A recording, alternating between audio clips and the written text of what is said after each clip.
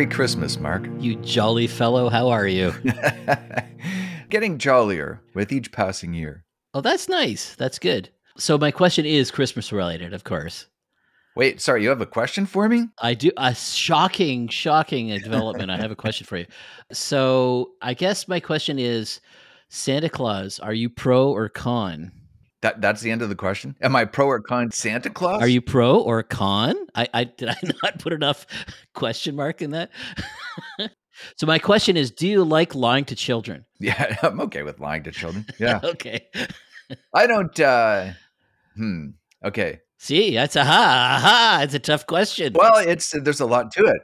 Those who know me know that I don't like to lie. I'm opposed to lying in general and principle. Some will say, they'll catch me in a lie and they'll go, "Hey, you say you never lie." And I have to clarify, no, actually it's aspirational. I would prefer not to. Okay, so then you get to the whole Santa Claus thing, which some people characterize as a lie. Only bad people do that. How young is our listenership? Do we need to? I don't think we have to worry about spoilers on this one. No, probably, yeah. I can't imagine there's any 6-year-olds listening to Recreative. No. And if they are, they're so precocious, this is not going to hurt them in any way.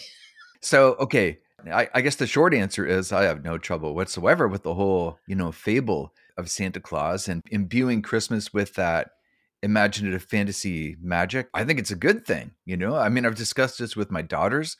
I certainly know how I felt growing up. So yeah, I have no issue with it at all.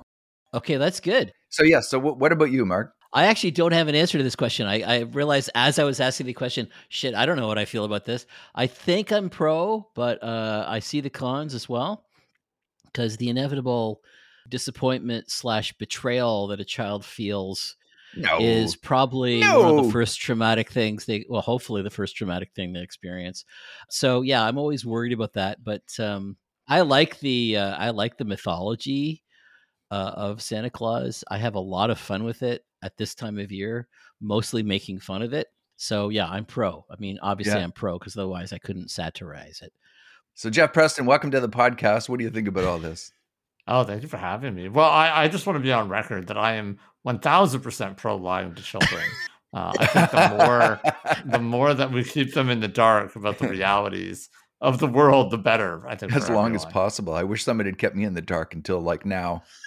Yeah, exactly. I think it's better.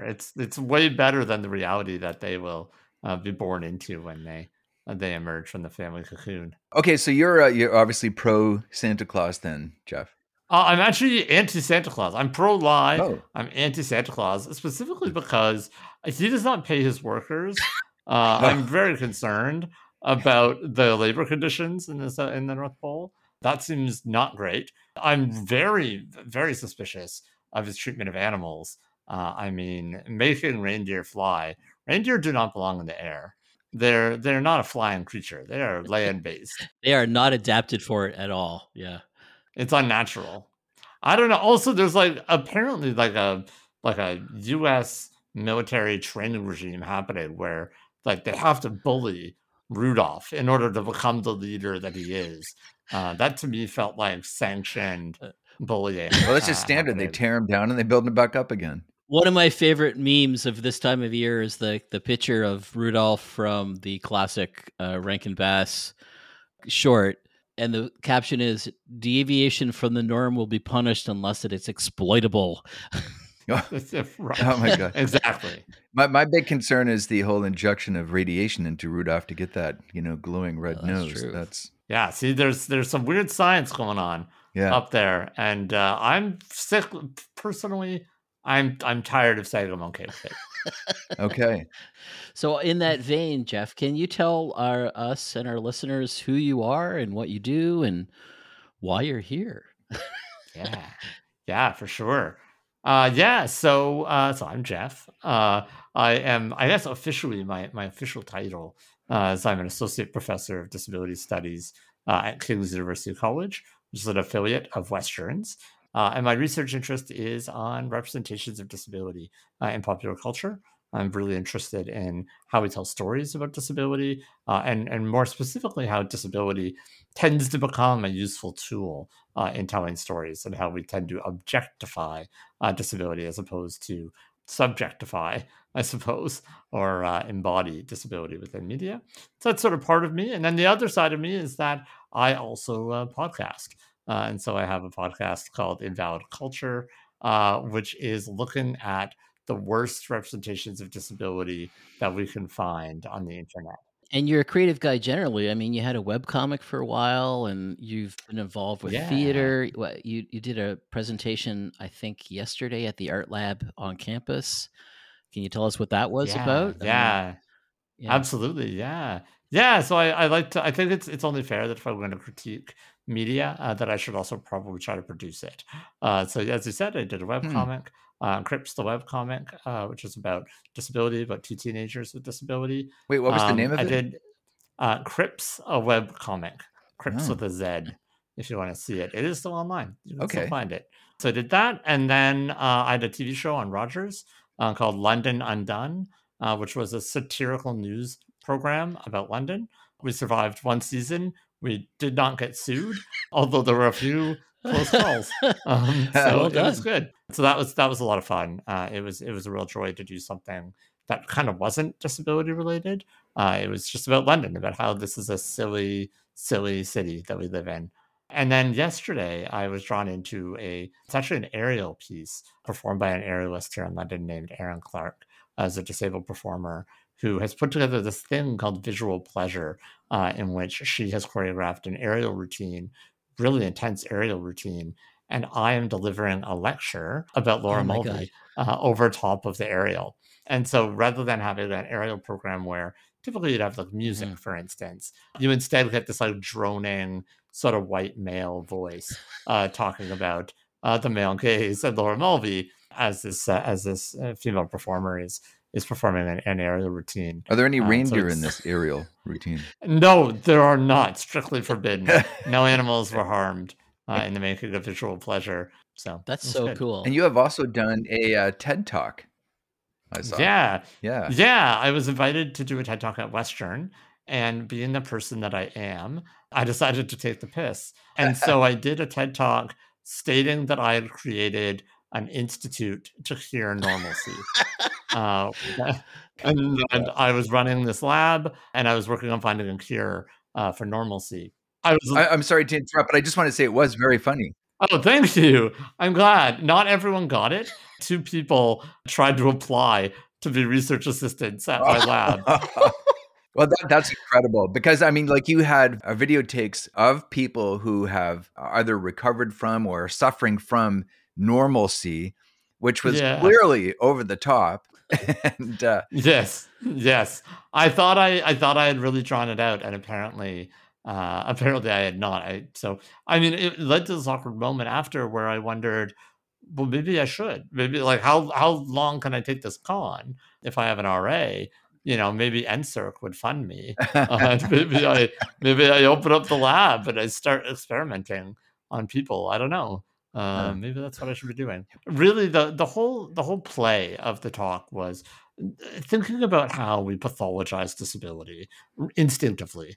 We don't even think about it, right? We see a wheelchair, or we see a walking stick, or a cane, or any of the other signs of disability, an amputation, prosthetic leg, and we immediately sort of wrap it in this world of medicalization and assume that it is a problem that needs to be fixed. hmm. And something that I've thought a lot about as I've grown up, I was born and raised with a disability diagnosed at birth, is the way that my disability, in some ways, I think, has freed me from many of the expectations of normalcy in some really great ways, I would say, because I never got to qualify for normal.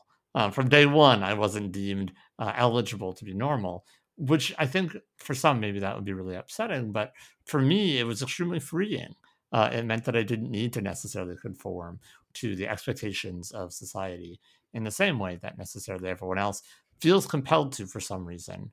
And so then I got thinking about it, that if we structure a world in which we take non-disabled people, we put them into medical coats, and then we put them into clinics, and then we tell them that they will use their able-bodied minds in order to fix the disabled people that roll through their clinics. What might it look like if we flipped that narrative? Hmm. What would it look like if we had disabled people fixing the people who are suffering from normalcy, who are clinging to this understanding or this misperception that they themselves are normal, and that there is a normalcy that they should be striving toward, or perhaps that that they're compelled to be. That maybe we actually are the ones that should be the doctors fixing people. What I love so much about that, Jeff, is that I find that I really don't like the word normal. And I think Yeah. you are probably the person who set me on that journey to understanding that is a really pointless word, because there is no normal. Yeah, It's a silly. silly word. It's a very silly word. Yeah, there is no normal. Exactly. Everyone's Yeah. The whole concept of normal. it is. Yeah, everyone has Yeah. their own unique existence, and it's unique to every single person. So there's how many billion of Yeah. us now? And there's no normal amongst any of them. So, do you remember a time, Jeff? Because you were saying that you were freed from the whole concept of normalcy. When Yeah. did that dawn on you? Like when did you take that position? Pretty early on, like really early on, I would say. I mean, I remember vividly going to junior kindergarten and having this like weird awakening that I was the only one in the room with a wheelchair. Mhm. And I was like, oh, no, I'm the only one. I just sort of assumed everyone, or that most people there would be. I mean, I have an older sister, so I knew that not everyone used wheelchairs. But I sort of assumed, I mean, 50% of the children in my household were using wheelchairs. I thought maybe the ratios would be a little better than 1 to 30.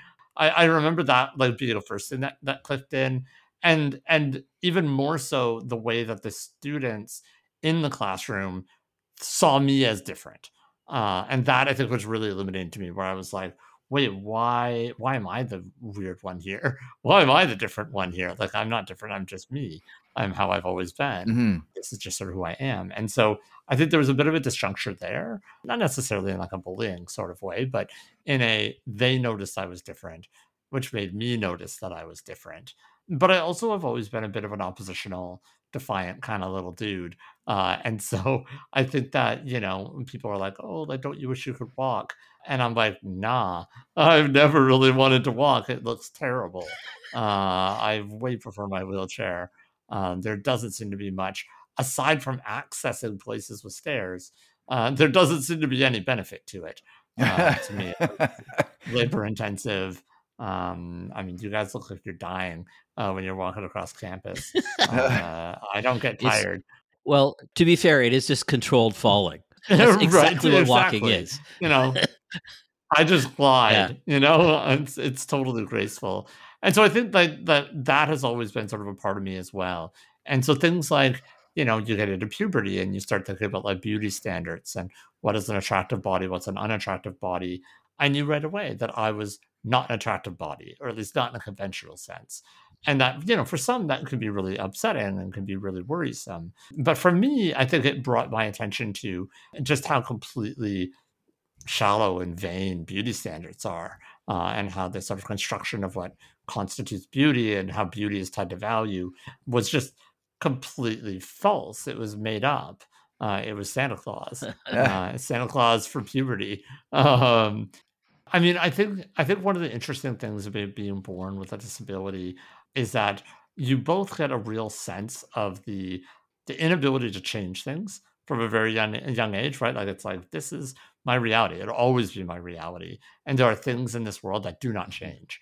Like that you learn that lesson really quick when you're born with a disability, but you also develop this other sense of like the weird flexibility and permeability of the world, and your body, right? That, how my body works today is not how my body will work tomorrow or a month from now or a year from now. And so I also just don't get very hung up on the ways that my body changes, or, I don't really fear aging, for instance, in the same way necessarily as others, because, I didn't have a like peak athletic Jeff moment when I was bench pressing huge weights and jamming steroids in my butt. Like I never had that phase. But Well, neither and did so I. I Yeah. can tell you. I never lost Yeah. it either, and so Yeah. So there isn't that like loss of physical ability in the same way, and so you don't mourn the change so much as understand that bodies are in flux, minds are in flux always. And that's also a reality. So you've not only learned to play the cards that you're dealt, you've learned that that hand will change with every deal.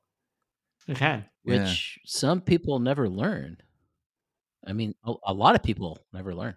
It's a hugely important lesson, because I think, and not to get too like utilitarian about it, but it breeds not just the desire but also the ability to adapt. And I think for a lot of people with disabilities, that's sort of the thing you hear a lot, is that the real story of disability is the story of adaptability. It's the story of being able to bend the world around you to fit your needs, and about the real pain and angst and injustice of when the world refuses to bend, when the world refuses to change.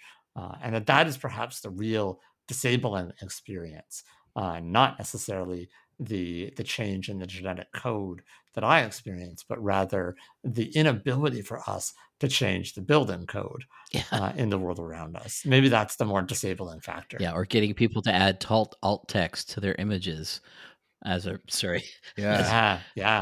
design or today. Audio description on videos, right? Things, I think that leads us to the piece that you wanted to talk about, right? Doesn't it? I think you did that kind of masterfully. But one quick observation just before we do that. So obviously humor has been, it appears to me, it's a big part of your life and a big part of your character and how you deal with things. And I imagine that has something to do with the choice that you're about to talk about. Absolutely. Yeah. I'm a deeply silly person. I think about that line from Succession, right? When, the Roys are talking and the father says, you are deeply unserious people. And I just want someone to say that to me, because I am a deeply unserious person. And so I thought, when you reached out and asked me to be on the pod, I thought that I should probably do a crossover episode and subject you to a film that I have subjected others to on Invalid Culture, which is, of course, the film Christmas Evil. And I had never seen this movie before in my life, believe it or not. No, I'd never heard of it. Yeah. Very few have. It's weird, though, because it does have a cult following, this movie. It does, which is a weird thing about this film. One of the many weird things about this film. Can you describe the film for our listeners and Joe? And then we'll get into it. Sure. So I have a synopsis, which will help me to read great. my synopsis of this film. Sure. Okay, so here's a synopsis of Christmas Evil. Christmas Evil focuses on the life of Harry Stadling, a man traumatized as a child by the sight of his mother getting frisky with St. Nick. Making Freud proud, this traumatic event leads to a lifelong obsession with Santa Claus and all things Christmas, until 33 years after the trauma, the lines between Harry and Santa begin to blur. Troubles at his toy factory where he works, and the negative body hygiene of local bad boy Mas Garcia eventually pushes Harry over the edge. Those who stand against the Christmas will die. Dressed as Santa, Harry goes on part donating toys to disabled kids / part murder rampage, punishing those who don't want to hear the, quote, tune he is trying to play, whatever that means. Eventually, he confronts his financially successful Repo Man brother, Philip, and for denying his traumatic observations, they have a tussle, a fight. He punches Philip, loads his Santa van up, and flies off into the cold night, escaping a torch-wielding mob that is trying to hunt him. That's actually pretty good synopsis. Oh, boy. Yeah, that's actually pretty much what there's a lot more happening in that movie, though. I'll tell you right now. There is so much happening. And I think it's also important to note, famously, this movie has been identified by John Waters as the best Christmas movie ever made. Wow. That is that's amazing to hear that. But it kind of makes sense. He genuinely seems to believe it. He said it more than once, and he genuinely loves this movie. So he is not tongue-in-cheek. He genuinely thinks this is an incredible piece of art. Okay, so Mark, you have seen it. Can I give you my experience of this movie? My first thought was, why does Jeff hate me? What? I don't understand. I thought we were friends. And then as I got into the movie, I was strangely compelled by this movie, but I think it's mostly because of the guy playing Harry, the lead, Brandon McGart. And then he was in Life According to Garp. That was sort of his big Yeah. claim to fame. It should be this, because it's a pretty riveting performance. I was watching it going, Yeah. this guy doesn't know what movie he's in. He has no idea what movie he's in. He's delivering a nuanced and very deep, connected performance. And that's essentially what carried me through the movie, was watching this guy, because he's like, it's hard not to watch it just because of how good his performance is. Wow. The rest of the movie, though, is a freaking disaster. The script is terrible. There's some really well-known actors in this movie, like Hector from Breaking Bad and Better Call Saul. Hector Salamanca is in it. That actor's in it. Yeah. There's a bunch of Canadian actors. Yeah. Jeffrey DeMunn. Like, there's some pretty well-known character actors from the 80s in this. Wow. But it's a mess, though. The whole thing is just a big, giant mess in terms of the story structure. The motivations are frankly insane. I mean, none of it makes sense. Absolutely. Like, nope. the relationship. No, the relationship between the brothers, Philip and Frank, is just like, it doesn't make sense at the end. Yeah. No. So my resistance to watching it is because I don't typically like horror movies. I especially don't like slasher movies. But so tell me, what is the case then for Jeff for watching this movie? So, well, this is the problem. As an unserious person, and perhaps a broken person, I love crap movies. COVID has damaged me because I spent most of it not watching legitimate theater and art, but I was in there trolling the absolute bowels of the streaming platforms to find the weirdest stuff I could find. I watched a lot of Christian films during COVID because they are the most bizarre things I've ever encountered, like deeply strange. And so that's actually where this sort of idea of invalid culture came out is why don't we watch the weird stuff? Like, everybody talks about Rain Man or, the typical disabilities of Forrest Gump, whatever. Let's not talk about the Oscar bait. Let's talk about the stuff off the beaten path where somebody was drawn to disability for a reason that probably had nothing to do with awards, but for some reason they had a story to tell and disability was going to be a part of it. And I thought that was a really interesting way to kind of look at it. And I think that Christmas Evil gives us a really interesting glimpse into this sort of 1980s, the idea of the madman, the idea of the sort of the going postal, the aggrieved worker who snaps and goes on a rampage. All of those sort of like early sort of that concept, I think, is there. So like Michael Douglas in Falling Down. Way. Precisely. Yeah, it's that's a perfect comparison, except with toys and weird sexual confusion. Well, that's one of the things that's so hard about the movie, though, is because his rampage really isn't a rampage in the sense that he obviously has I don't want to spoil the movie for anyone, so I'm not going to do that because I'm assuming most people haven't seen this movie, even though it's like whatever it is, 43 years old. Thankfully. But there are some scenes where it's like, yeah, he's not really on a rampage at this point. He's still just, in some case, I would say he's not doing second-degree murder. He's doing first-degree murder. Like the guy that sends him over the edge, he's going to die. And that might be the point of the whole movie, is that the guy who really did him the most wrong is going to die. And that's not a rampage. And the people at work he doesn't kill because he doesn't have the opportunity to kill them. Well, not all of them. Yeah.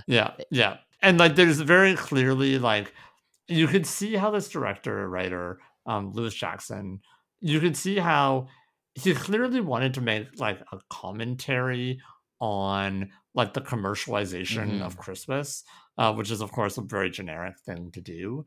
And so that's really the target, right? So it's like the corporate owners, the Wall Street guys coming out of church, the people that don't like allow him to be Santa. These are the people who are going to have to pay, right? The people that are sort of breaking this innocence. But then he's also presented as this kind of out of control madman. Like, is he going to kill his brother? Is he going to kill his brother's family?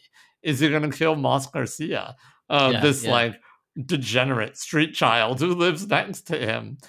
So that's where some of the tension comes in the movie, because you don't know what he's going to do. Yeah. There's also, you got to realize too, because it's a bad movie, there's almost like two movies here. Like there's sort of like the pre-movie, which is like his childhood and then working at a bit of schlub at the toy factory. And then he goes into this like fugue state. And then it's like start the second movie. And so then a lot of things that happen at the beginning just are never addressed again. They don't come back up. It's just completely dropped. Because now we're on to the massacre.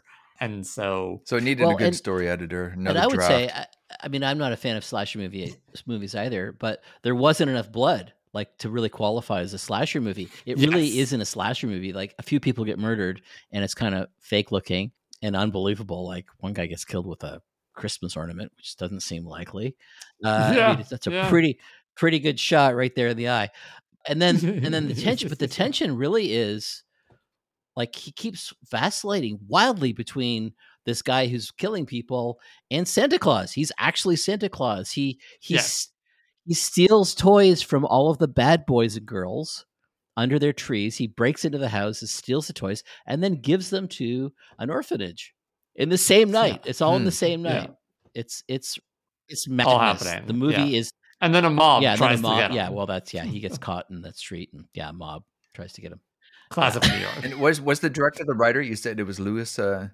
Yeah, Lewis Jackson. I think I'm 90% sure he wrote it and directed it. But it also seemed. Yeah, and as you, sorry, I was going to ask you. Do you know? Like, it seemed to me they had like there was some money behind this movie because like there was a little bit. It wasn't a huge budget, but they stretched it. They did a good job because in a big way. Like pretty good production values, to be honest.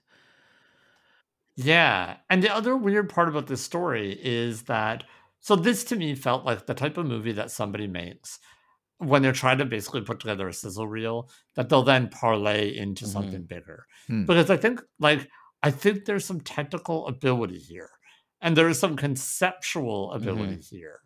And it just didn't all come together necessarily. Right. So he wasn't Sam Raimi. No. And so he ended up like, he didn't really do anything else after this, though, is the weird thing. He went on to do a bunch of like art house, like porn, essentially. That's like almost impossible to find. Like you can't get it. It like doesn't exist. Like, well, like some people have it, obviously, but like you're not going to go on Amazon and find like the Lewis Jackson collection. And so kind of faded into obscurity a little bit after this, which is also strange. Well, or maybe not, because you're not really convincing me that this is a great movie, so other people may have looked at it and taken a hard pass. Jeff, can you account for why this has got a cult following? Like that's the part for me that was a real surprise, because I was like, I understand why there's some value to the movie, but if nothing else, for his performance, for Brendan McGarrett's performance, it's actually it shows you how an actor can like rise above a script in a sense. But like, why is it a cult? Why does it have a cult following? It's weird. So I think it was one of the movies that got swept up in the UK and their censorship of films in the early 80s. I'm pretty sure.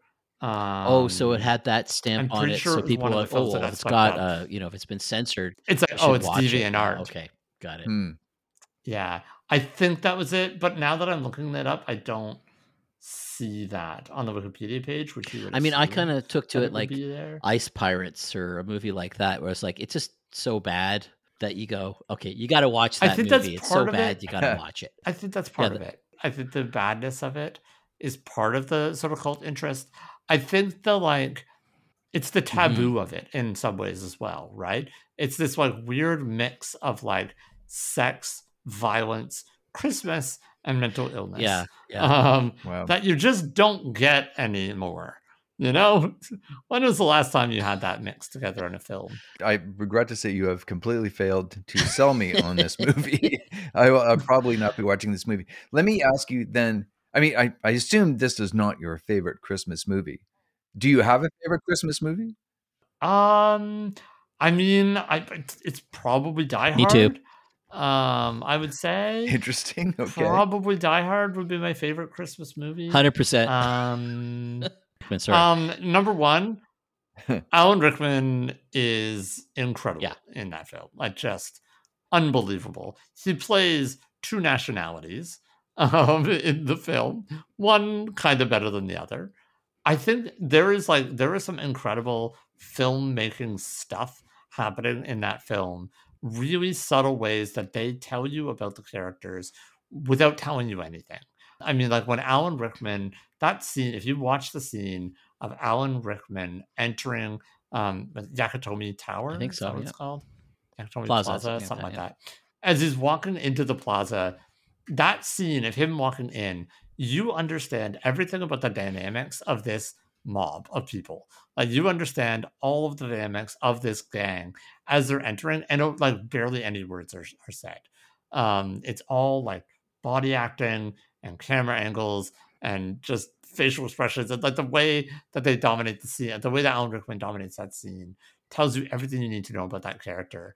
And I think that a lot of people go into Die Hard thinking this is just like a crappy action movie, which it is, but there also are some like very clever things that are happening. Well, I would say that Some like it's certainly an action movie, but it's not a crappy action movie. I mean, it's it's one of my favorite yeah, directors, John McTiernan, yep, who just knows what he's doing. brilliant, He's a craftsman. Yeah, and yeah. with actors, I completely agree. Not my favorite Christmas movie, So but what's your favorite definitely a Christmas movie I movie, love. Joe? It's a little cliche, but I would have to say It's a Wonderful Life. It has grown Oh, on me so classic. much over the years, watching it from a kid. And it's one of those movies I can and have watched over and over again. And it just gets me emotionally. And I also think it's a masterful piece of writing and directing and acting. Yeah, I can't complain with that. I think Yeah, I give honorable mention to yeah, A Christmas Story as well. Yeah, yeah, that's a It's close, a certainly in the pretty top well-made movie. The three. guy who wrote Yeah. the short story is narrating it, and his narration is perfect.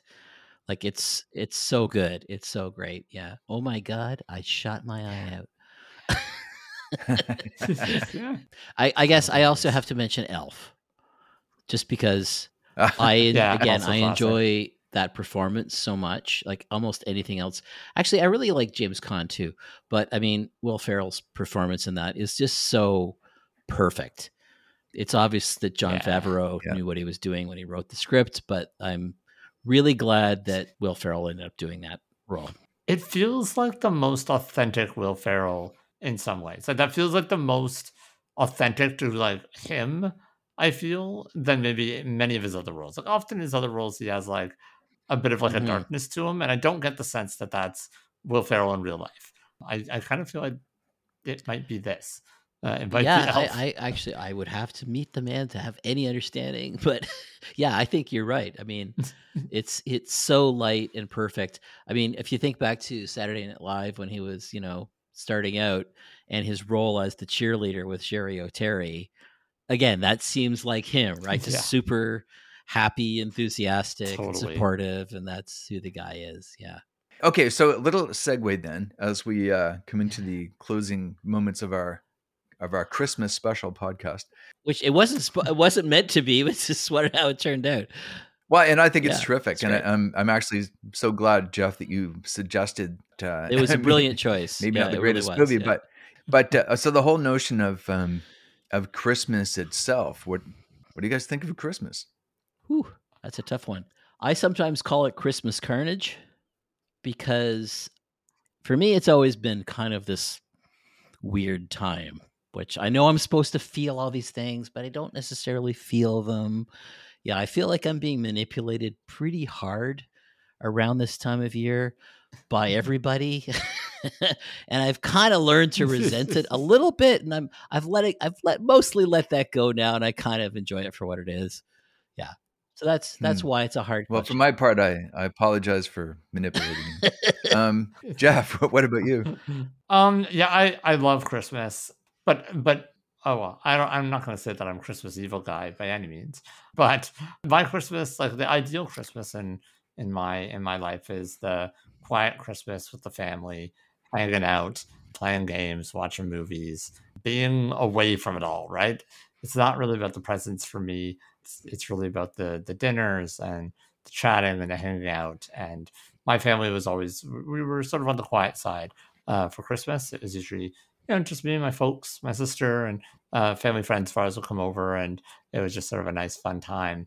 And my partner, her side, they're a bunch of Catalans, and Catalans, they know how to celebrate Christmas. So it's not quite the glitz and glam that you might see in a movie. It's definitely more of that kind of family hanging out and whacking a log with a stick to make it poop out presents, which is the greatest tradition I think that I've ever met. So yeah, I'm very pro Christmas, but probably not in the way that our corporate overlords would prefer me to be. Well done. Yeah. I have to say I like Christmas. I've got lots of great memories of Christmas, and sometimes I like to go nowhere, do nothing, and see no one, and have that kind of Christmas.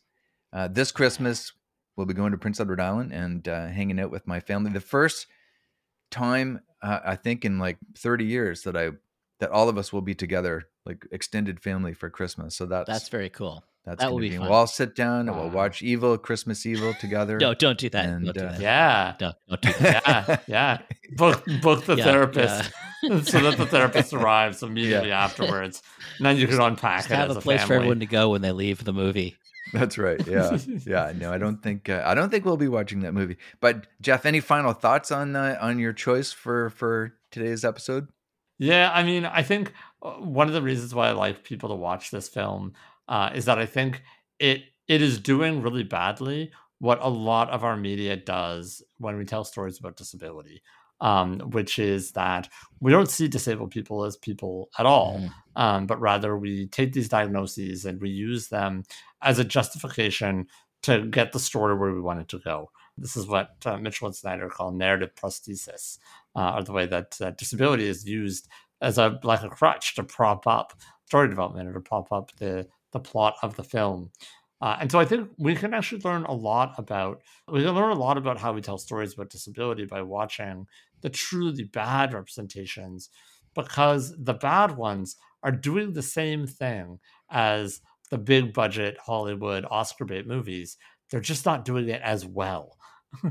And so I think when you're watching things like Christmas Evil, you can start to see the absurdity of the stories that we tell, the truly nonsense that exists in the way that we tell stories about disability. And so then when you're watching a really good movie, quote unquote, something that will probably win an Oscar someday, you're watching it and you say, wow, this is kind of like that plot of Christmas Evil. The alarm bells would start to go off, right? You're like, oh, okay, I see what's going on here. Yeah, need to think I'm being critically about manipulated. So it sounds like our listeners should Wow. be Yeah, listening to your exactly. podcast too to inoculate themselves. Maybe. Or if you want to recommend a terrible movie to someone, come and check out any of the movies that Okay. we've done, because they are. Chris, I will just say, just to put it into context, Christmas Evil is one of the best movies we've done so far on Wow. the podcast by like a lot. Well, not a lot. Macamee was pretty good, but like top two, no questions asked. Okay, let's take a second here and just so explain to us the premise of your podcast. Yeah, because we and want so to what you guys do. We want to promote that Yeah. for sure. For sure. Yeah. So the premise of Invalid Culture is we wanted to turn the camera lens back on culture itself, and to say, what if we have disabled people, disabled scholars analyzing the truly awful representations of disability that we can find? And so one of our big rules is we're not going to analyze big movies. We're not going to analyze movies that you've probably heard of. We're going to do the weird stuff, the stuff that you're going to find at the bottom of Tubi, the stuff you're going to find at the dollar store DVD bin. We're going to find the weird stuff, and we're going to dig into it, because what we're finding is the more of these truly awful films we watch, the more we realize that these movies are simply replicating the tropes and the story, the archetype that they're seeing in popular films, in the movies that quote unquote work. And so then we have to wonder, well, what is the artifice that we're building of disability? What is the simulacra of disability that is being constructed in our cultural content? And I think that the bad movies can actually help us get access to that, to help us to see under the polish of a very good actor or a very talented scriptwriter that might be feeding us a story of disability that has a lot more to do with those who don't see themselves as disabled, as opposed to actually telling an authentic story about life with a disability. Mark, it sounds like people should be listening to that podcast instead of this. No, they one. should listen to both, obviously. Oh, yeah, obviously. You should. Yes. Both. This is the palate cleanse. You listen to ours, you cry for a bit, and then you listen to this to get hope exactly, in the world again. It'll be all inspiration and stuff. So where can people find your podcast, Jeff? So you can find us at invalidculture.com or wherever you find your podcasts. All right. So, Mark, any final thoughts from you on what? No, I just want to thank Jeff for coming on and forcing me to watch that horrible movie, because I did learn things. I learned a lot. Yeah, thank you, Jeff, and Merry Christmas to you both. Merry Christmas. Cheers.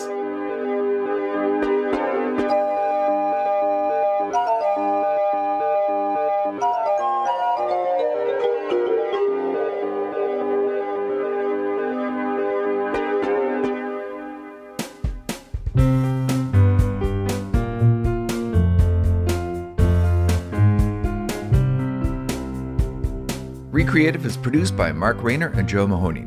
Technical production and music by Joe Mahoney, web design by Mark Rayner. Show notes and all episodes are available at recreative.ca. That's re-creative.ca. Drop us a line at joemahoney@donovanstreetpress.com. We'd love to hear from you. Thanks for listening.